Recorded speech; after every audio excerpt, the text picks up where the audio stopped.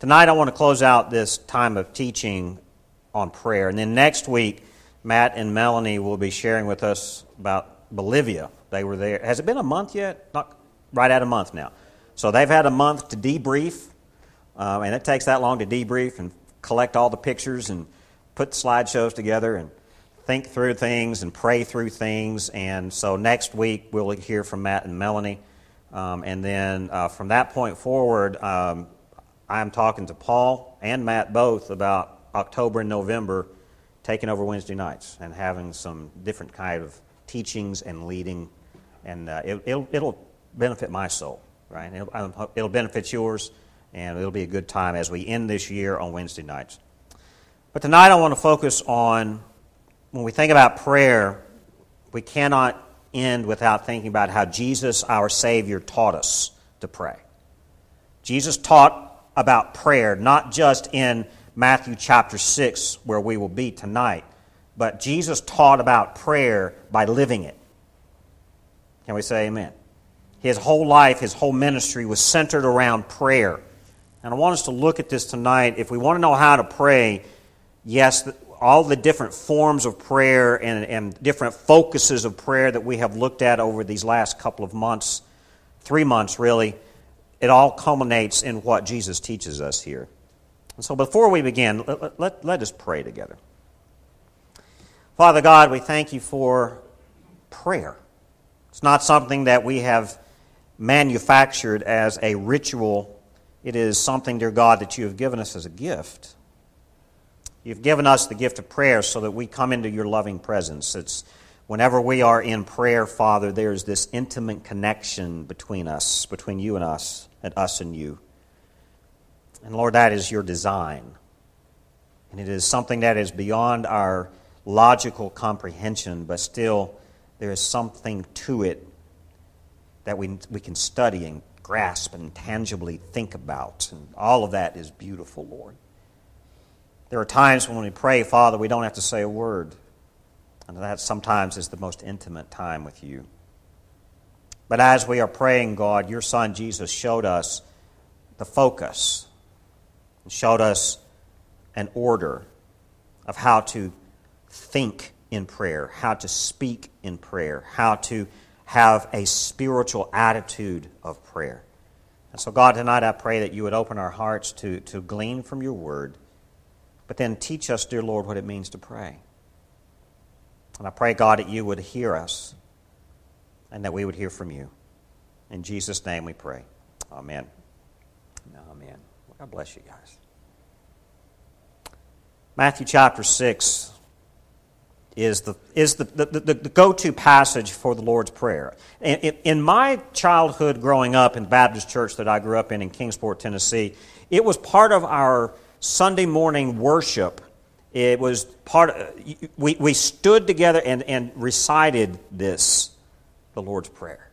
It was every Sunday. It was in the tradition of the Southern Baptist Church I was in. We had the version where, and forgive us our trespasses, as we also have forgiven those who trespass against us. And I have yet to find that in any translation. I've looked in the King James. The King James says debtors. The ESV that I have says debtors. I don't know where that translation of trespassing came from. That was so from my memory, from my memorization of Scripture. What's that? In your ESV? Well, I've got the ESV. Yeah, I've got the ESV here too. And really? So there's different editions of the ESV. The paperback edition in the back has trespasses. My edition up here says debtors. English Standard. Okay. Okay, sorry. Yes. No, that's fine. So what I'm saying, whenever we think about this Lord's Prayer, there are several different traditions. And part of the reason that we do that is because the Lord's Prayer has, over Christian history, become almost part of liturgy. It has become a liturgical form of prayer. And I want us to look in the Gospel of Matthew here of the original intent here of Jesus' teaching. He did not give us this prayer to be a form of liturgy. Okay? He gave us this prayer as a framework for how we approach God. That's what I want us to look at it. One thing to think about here is let's go ahead and read it. Let's go ahead and read Matthew chapter 6, beginning in verse 7.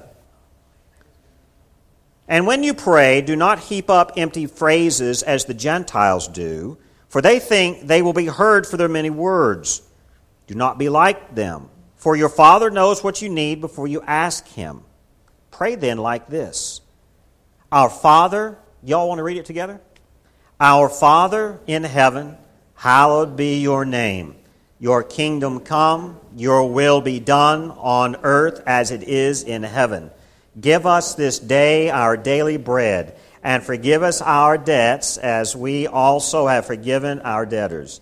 And lead us not into temptation, but deliver us from evil. And then we would always close out with, and deliver us, lead us not into temptation, but deliver us from evil.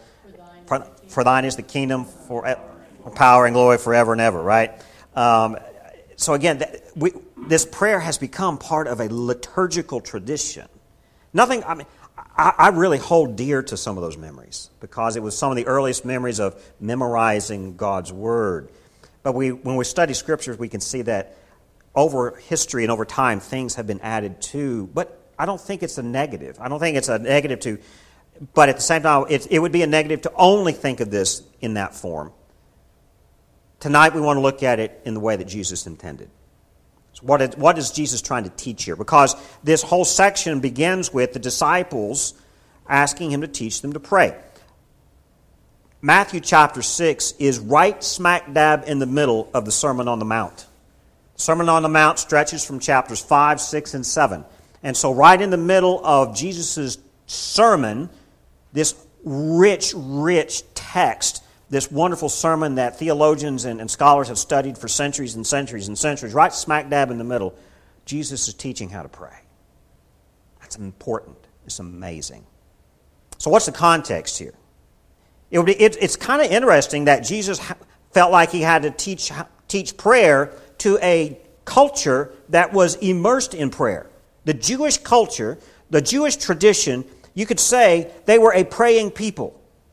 When you look at the Jewish traditions, when you look at the sacred writings, the Old Testament, when you look at Jewish literature, when you look at Jewish poetry, when you look at everything that makes up Jewish culture, it is rich, full of rich treasure of prayer. So the Jewish people have been called a praying people. It is their identity. So it's interesting here that the identity of a people of prayer, they would come to Jesus and say, teach us how to pray. You see the irony there? Prayer was their identity. It'd be about like us as Americans, we're patriots, going to Jesus and say, teach us how to be American patriots. You see the irony there? Prayer was central to the Jewish identity. It's who they were. We see this because the temple was actually called a house of prayer, right? The temple was called a house of prayer. Isaiah chapter 56 says that. And then Jesus, when He cleanses the temple in Luke chapter 19, what was His cry to the people, the money changers and all the thieves that He was whipping out? I mean, He was just whipping them. What did He say? That He was cleansing the temple, saying, this is God's house. It is called a house of prayer, right? And so the temple, being central to the Jewish culture, occupied this identity of the house of prayer. Furthermore, in Jewish tradition, when the morning and the evening sacrifices were done, the morning and evening sacrifices in the temple were always accompanied by prayer. Whenever there was sacrifice going on from the high priest and the other priests, when they were making the sacrifices for the atonement of the sins of the people, there was always a time of prayer. It wasn't just a ceremony of slaughtering animals for the sake of forgiveness. It was accompanied by prayer. We see that in Luke chapter 1 and Acts chapter 3, if you're taking notes. Lastly, in Jewish tradition, we see in the local synagogues, right? We looked at the temple and all of the activities in the temple with sacrifices, but there were local synagogues in the communities all throughout Israel where you could gather in your local community in the synagogue. And that became the model really for the local church when the Christianity came along. The local synagogues, these meeting places, were precisely intended to be places of prayer. Even though we see in the Gospels where Jesus read Scripture in the synagogue, and then all the men were there listening to the reading of God's Word, it was intended to be a place of prayer. Even if God's Word was being read or being recited or spoken, it was in an attitude of prayer. And then the men would come to the synagogue, and even the women and children at times would come and pray there. Right? So prayer was central to the cultural identity. So it's interesting here that if Jesus is teaching how to pray, he's teaching a people who should already know how to pray. So what is he teaching? He's not teaching any particular form, I don't think. I think instead he's trying to teach an attitude of prayer. I think that's the focus here. So this teaching of the Lord's Prayer that we have in Matthew chapter 6 is only found one other place, and that's in Luke chapter 11. So, if you want to hold your finger in both places, you can. I'm not going to flip back and forth, but Matthew chapter 6 and Luke chapter 11 are the two places where we see this. And Luke's account of the prayer is simpler than Matthew's account. Many biblical scholars would think that Luke's account of the prayer is probably more accurate, even though we cannot say that the ancient writers of the Gospels recorded word for word everything Jesus said. And that's one thing that we can take into account. And whenever we're studying Scripture, we have to be careful not to impose our modern understanding of history recording into the Scripture. When we record history today, we want to make sure we record history. Right? We want to make sure we get every word down. Get a transcript. Get a recording. Get a video. A scribe has to write down every single word. That's our intent on making sure we have a record. The ancient mindset of keeping a record was a little bit different. The ancient mindset of keeping record was not focused on accurate word-for-word documents. Instead, it was more, we want to record the spirit or the intent of the event. And so, when Matthew is writing about this true event and Luke is writing about this true event, they're writing about Jesus teaching about prayer not as a record of what he said as much as a record of the intent or the spirit behind the teaching. Jesus lived out a practice of prayer. Matter of fact, you could argue that prayer was the most consistent theme of his ministry. Everywhere he went, he was teaching, and he was always praying. And it seemed like his disciples, they could never find him because what was he doing? Praying somewhere, right? Now, we look here at the Sermon on the Mount in Matthew chapter 6. The intended scene here is that Jesus is up on a mountain somewhere giving this grand teaching, this grand sermon. But when we look in Luke chapter 11, notice how Luke chapter 11 begins, verse 1. Now Jesus was praying in a certain place, and when he finished, one of his disciples said to him, Lord, teach us to pray, as John taught his disciples. And he said to them, when you pray, say, Father, hallowed be your name, etc. Your kingdom come. Give us each day your daily bread, and forgive us our sins, for we ourselves forgive everyone who is indebted to us, and lead us not into temptation. Notice Jesus was praying in Luke chapter 11. He was in a certain place praying. Now, is it possible that Jesus taught about prayer so many times in his ministry that it was so common, that's why it's recorded? I think so. I don't think Jesus taught this model prayer one time in the Sermon on the Mount. I think we have evidence here, even when you look in Luke chapter 11, verse 1, we get the context. He was praying somewhere when he taught there. So I think this is just something that was so prevalent in Jesus' ministry, the disciples remembered it, and it became so impactful they had to record it in the Gospels. So prayer, again, was part of Jesus' life. It was a consistent theme. So what does this mean here? Let's look at the Matthew account, because the Matthew account is the one we're most familiar with. And the Matthew account is one that we can dissect a little bit and try to glean some understanding. Matthew chapter 6, beginning in verse 9, here's how Jesus says to teach, or how to pray. Our Father in heaven, Notice, I want you to notice something here as Jesus begins. What's the first word he speaks? Is it a word focused on me, or is it a word focused on our? You see where we're going here? I don't think that's an insignificant thing. I think Jesus did not want prayer to be something about us, me, myself, and I. Is that the way we approach God in prayer too often? Can we all be confessing tonight? When I pray, I have to admit, even when I'm in my quiet time of meditating on Scripture and praying, I have to admit my prayer is always about me. It really is. Dear God, hear me. Dear God, forgive me. Dear God, listen to me. Dear God, give me.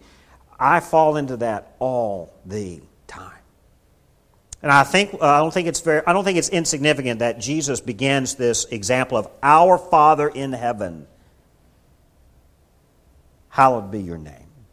Now, what's the important here? See, the opening here reflects Jesus' emphasis in his approach to God the Father. He comes to God as God is his Father. That is so much of a common theme throughout Jesus' teaching.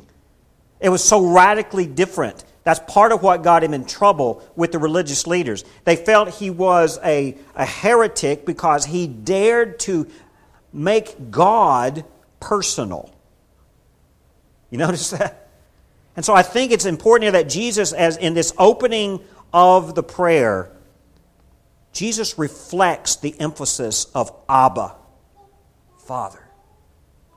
Our Father in heaven, hallowed be your name. So in the beginning of this prayer, Jesus is teaching us, what is your attitude toward God? When you're speaking to Him, when you're coming to God in prayer, what is your attitude about God? What is your mindset about God? Are you thinking of God as Abba? Now, it has often been taught that this word Abba means daddy. I'll just tell you this. Some biblical scholars debate that. Yes, it was a term of endearment to a father, generally spoken by Arabic children, because this was an Aramaic phrase, Abba. Abba was an Aramaic term. And yes, it does imply an intimacy between a father and a child. But if we look to God in the childish mindset, I'm just a child coming to God like an innocent toddler. I think we miss the point. And many biblical scholars, that's what they argue. If we think of Abba just merely as a child's daddy, we're missing the greater emphasis of the term. The term is really more imply of an intimate sonship to a dad, right? I remember when my boys were little, right? They would call me daddy, but there was a point where they didn't, and then I was just dad.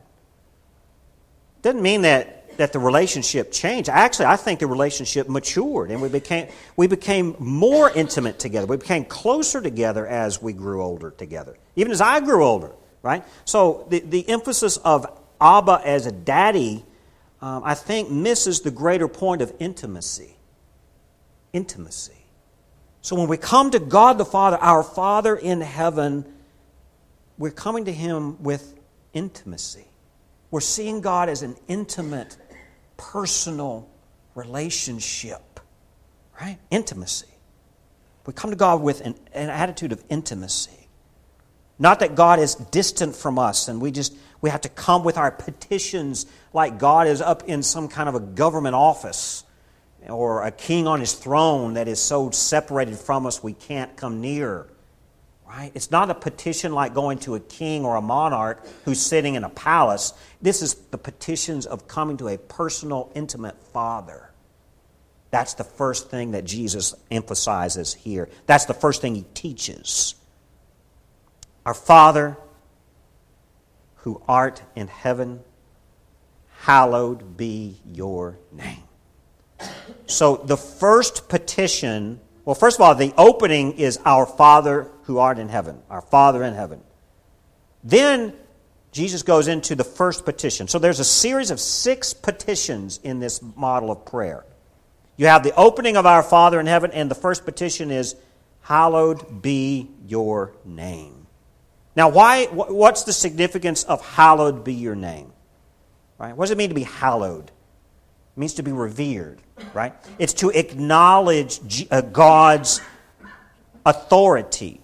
So, not only do you open the prayer with an attitude of intimacy, you acknowledge God's authority. You establish the hierarchy in the prayer. Father, who art in heaven, hallowed is your name. When we acknowledge that God's name is holy, then what we're doing is that we're acknowledging the significance of God's personal name. And why is this important? Because in the ancient world, a person's name was significant. Whenever you acknowledged someone, the ancient world saw the significance of that person's name. When you acknowledge their name, you acknowledge their identity. You also acknowledge their place. And by acknowledging that God, whose name is holy, we're saying, dear God, first of all, we acknowledge you, but may your name be sanctified. May your name be holy. We're acknowledging Him as a personal connection. And in so doing, in the ancient world, when you saw the significance of a person's name, especially someone in authority, by doing so, you actually placed yourself under their protection and their command.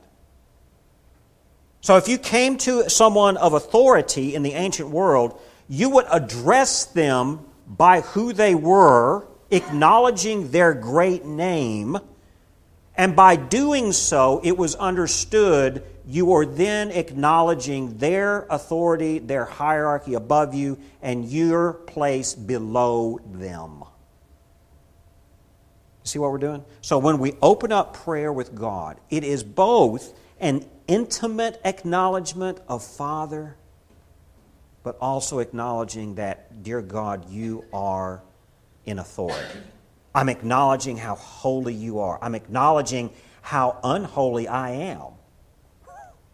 That's also implied, isn't it?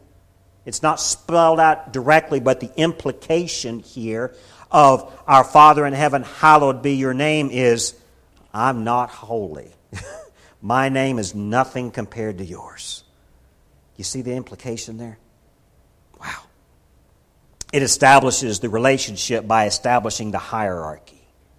Now, the second petition, beginning in verse 10, your kingdom come. May your kingdom come. Now, this also is establishing God's authority in the prayer. And what was God's authority as king, right? What did Jesus declare in Mark chapter 1, verse 15? That the kingdom of God is at hand, right? By acknowledging God's kingdom, by saying, dear God, may your kingdom be established. Your kingdom come. Come where? May your kingdom come here. May your kingdom come to me. May your kingdom come in and around me. May your kingdom come. Acknowledging God's authority and acknowledging His kingdom is the second petition. And attached to that is the third step, the third petition. Your kingdom come, your will be done. Think about this. If you are established, or if you're acknowledged as the king, where the king rules, the king's will is done. That's part of the kingdom. That's part of the ruling, right? Where God's rule is acknowledged, God's will is done. So in our prayers, by acknowledging His kingdom, we're acknowledging that His will be done, will be accomplished. We're acknowledging that. Because if we do not acknowledge His rule, God's will has no place in our lives. Can we say amen to that? Those who do not acknowledge God's authority in their lives, God's will is not played out, other than condemnation, which is already established in the fall of sin. Right?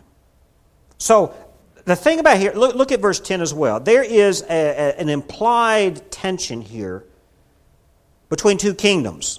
Verse 10, your kingdom come, your will be done, where? On earth as it is in heaven. That is a common theme throughout Scripture, throughout all of Christian life. There is this implied tension constantly between the kingdom of heaven and the kingdom of man. Isn't there?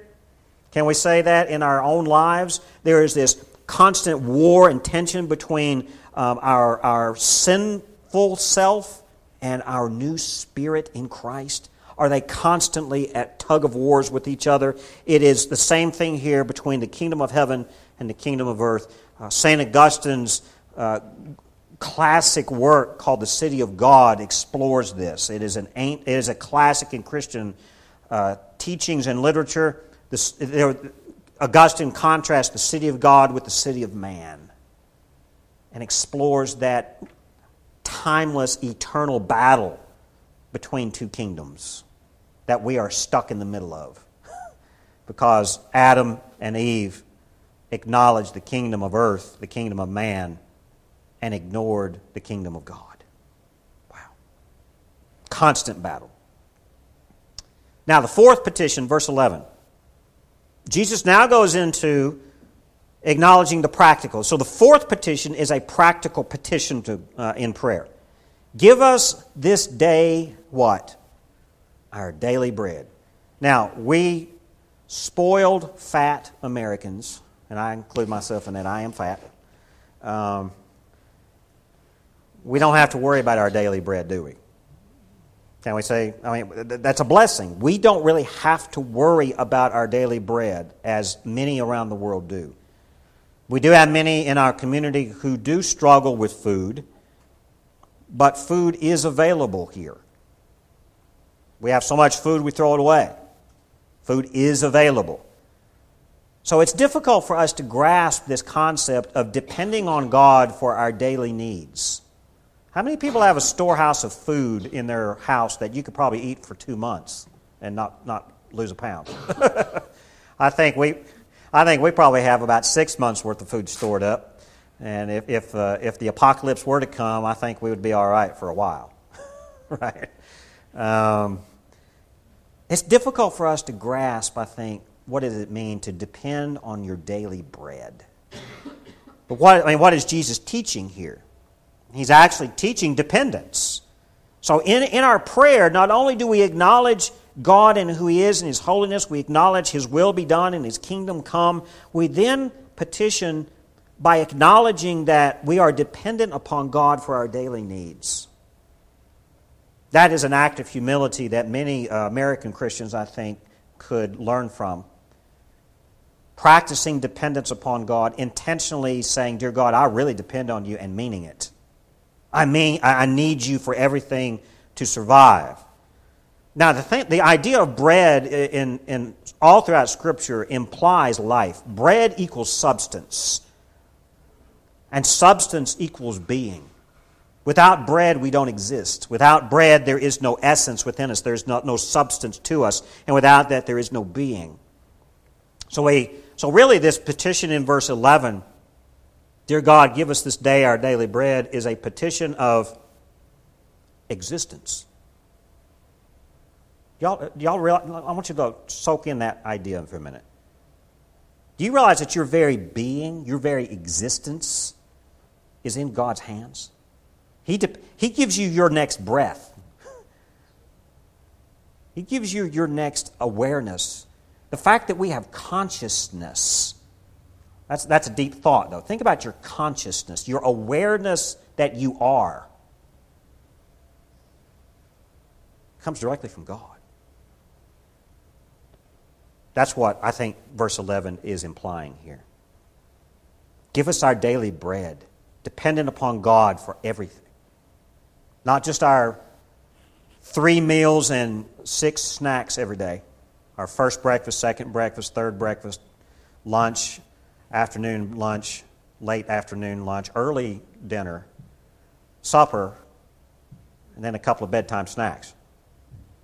How about dependent on God for all that we have, all that we need to exist, all that we need to be?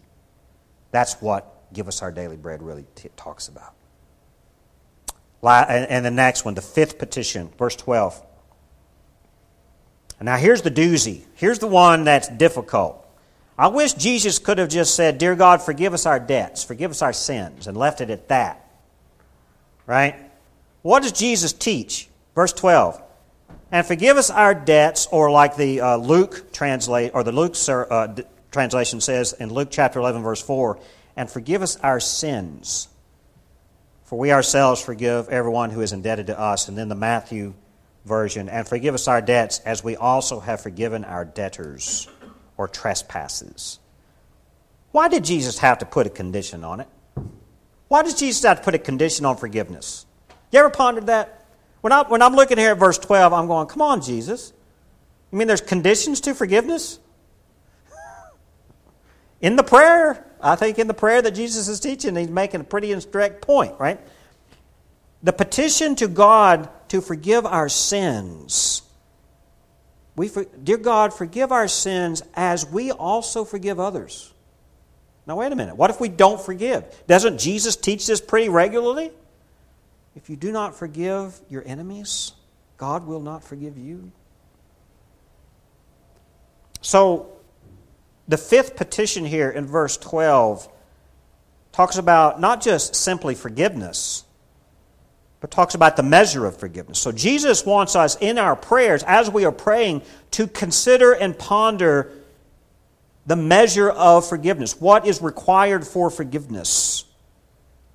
Number one, we can't forgive ourselves. Now, we can forgive others, and God forgives us. But there is an interdependence here. I think that's the point of verse 12. Jesus is teaching us through prayer, we can understand the interdependence of divine forgiveness with human forgiveness. It is impossible for us to forgive others if we do not know how God Himself forgives. Likewise, God has the right, as we've already established in the previous verses of the prayer. He is Father, He is King, He has authority.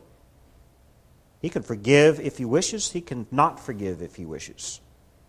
There is no guarantee of God's forgiveness.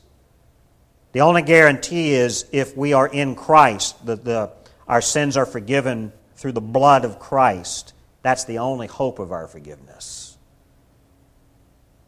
And so there, the forgiveness, regardless, is always dependent upon. It's a further petition of dependence. Dependence not only on God for our daily bread, but dependence on God for our state of salvation and forgiveness. Acknowledging His authority there in prayer. Wow. Right. Lastly, in verse 13, this is the sixth petition. "And lead us not into temptation, but deliver us from evil. For thine is the kingdom and power and glory forever and ever. Amen." Which is not in the text. Lead us not into temptation, but deliver us from evil. That's a tough one there, right? What does it mean to be tempted?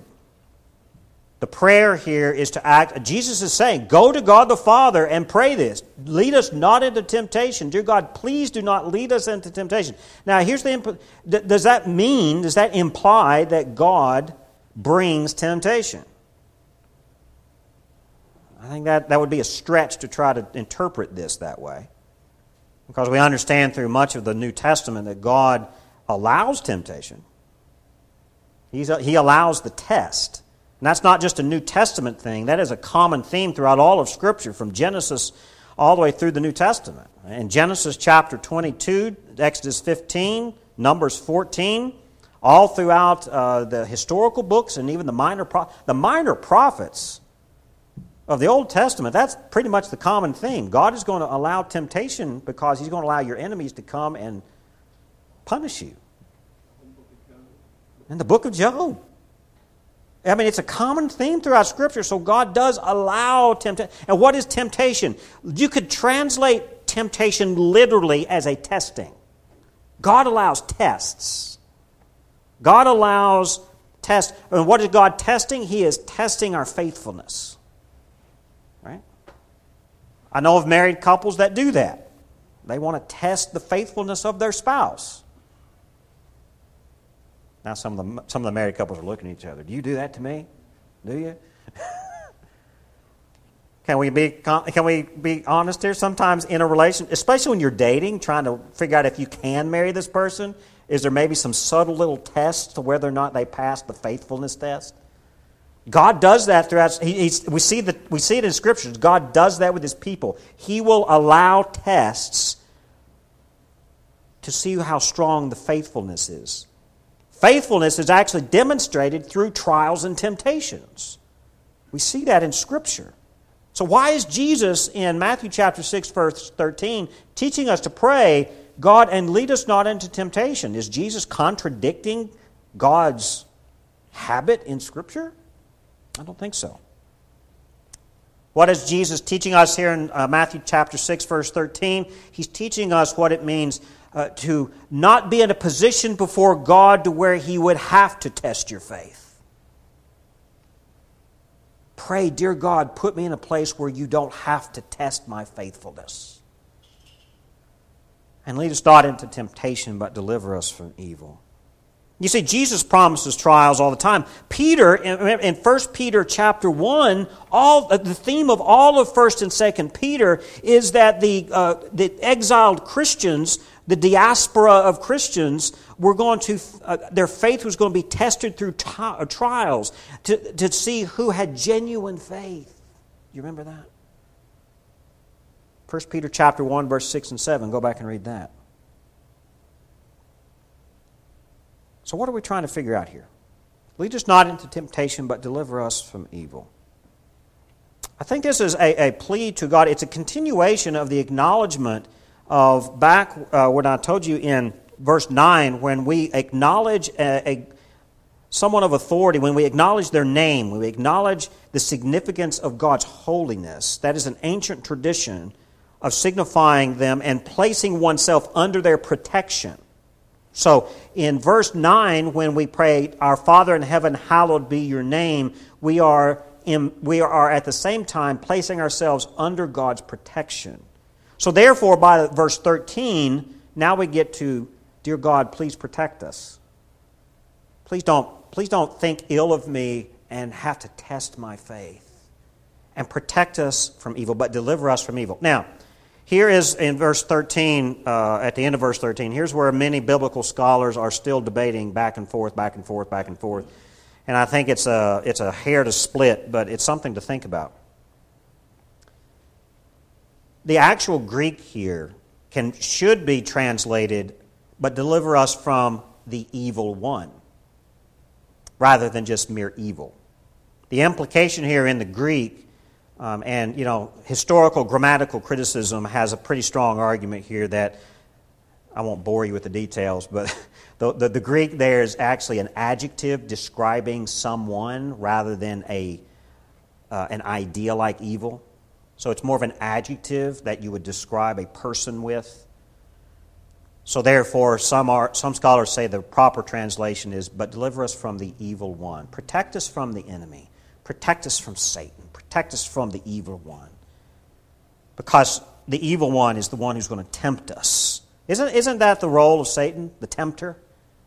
Right? So, dear God, protect us as the Father and the King and the monarch of authority that we acknowledge that you are. And dear God, please lead us not into temptation and deliver us from the evil one who tempts us.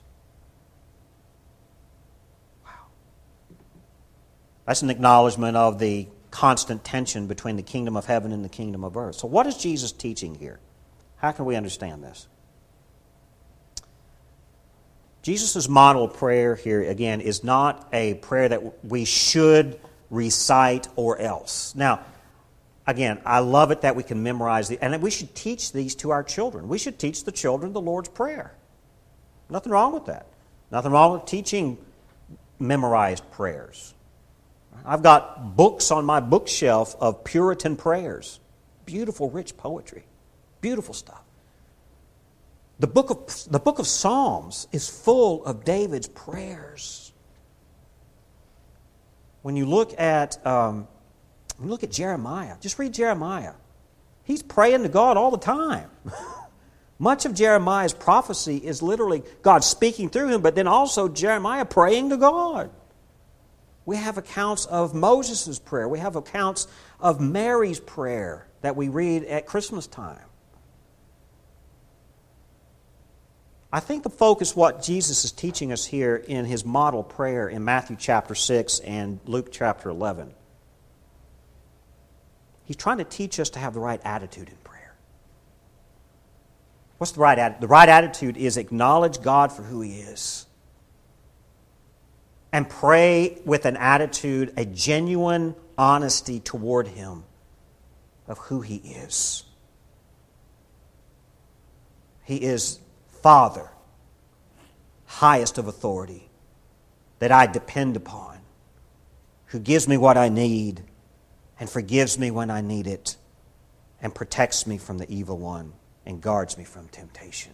If we acknowledge that toward him, then we acknowledge our state before him. We are who we are. We are nothing compared to God. We are dependent on him. We're not less than and not worthy, even though we are not worthy. We're worthy enough for God to love us enough to teach us how to love him.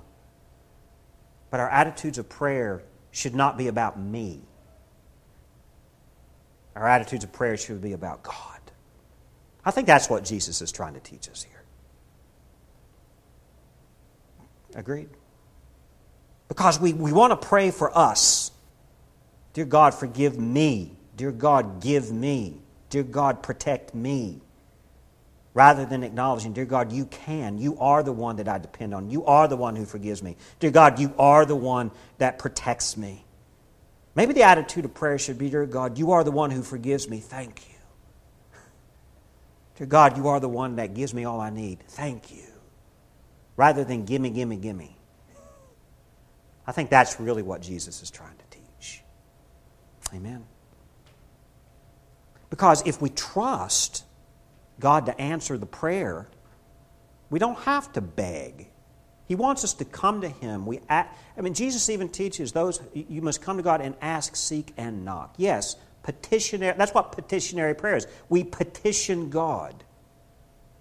But I think what Jesus is teaching us is acknowledge God's authority, acknowledge his holiness, acknowledge his here's a theological word, his omniscience, his omnipresence, all of those things. All of these things that human language cannot acknowledge. He's beyond even that. Wow. Amen.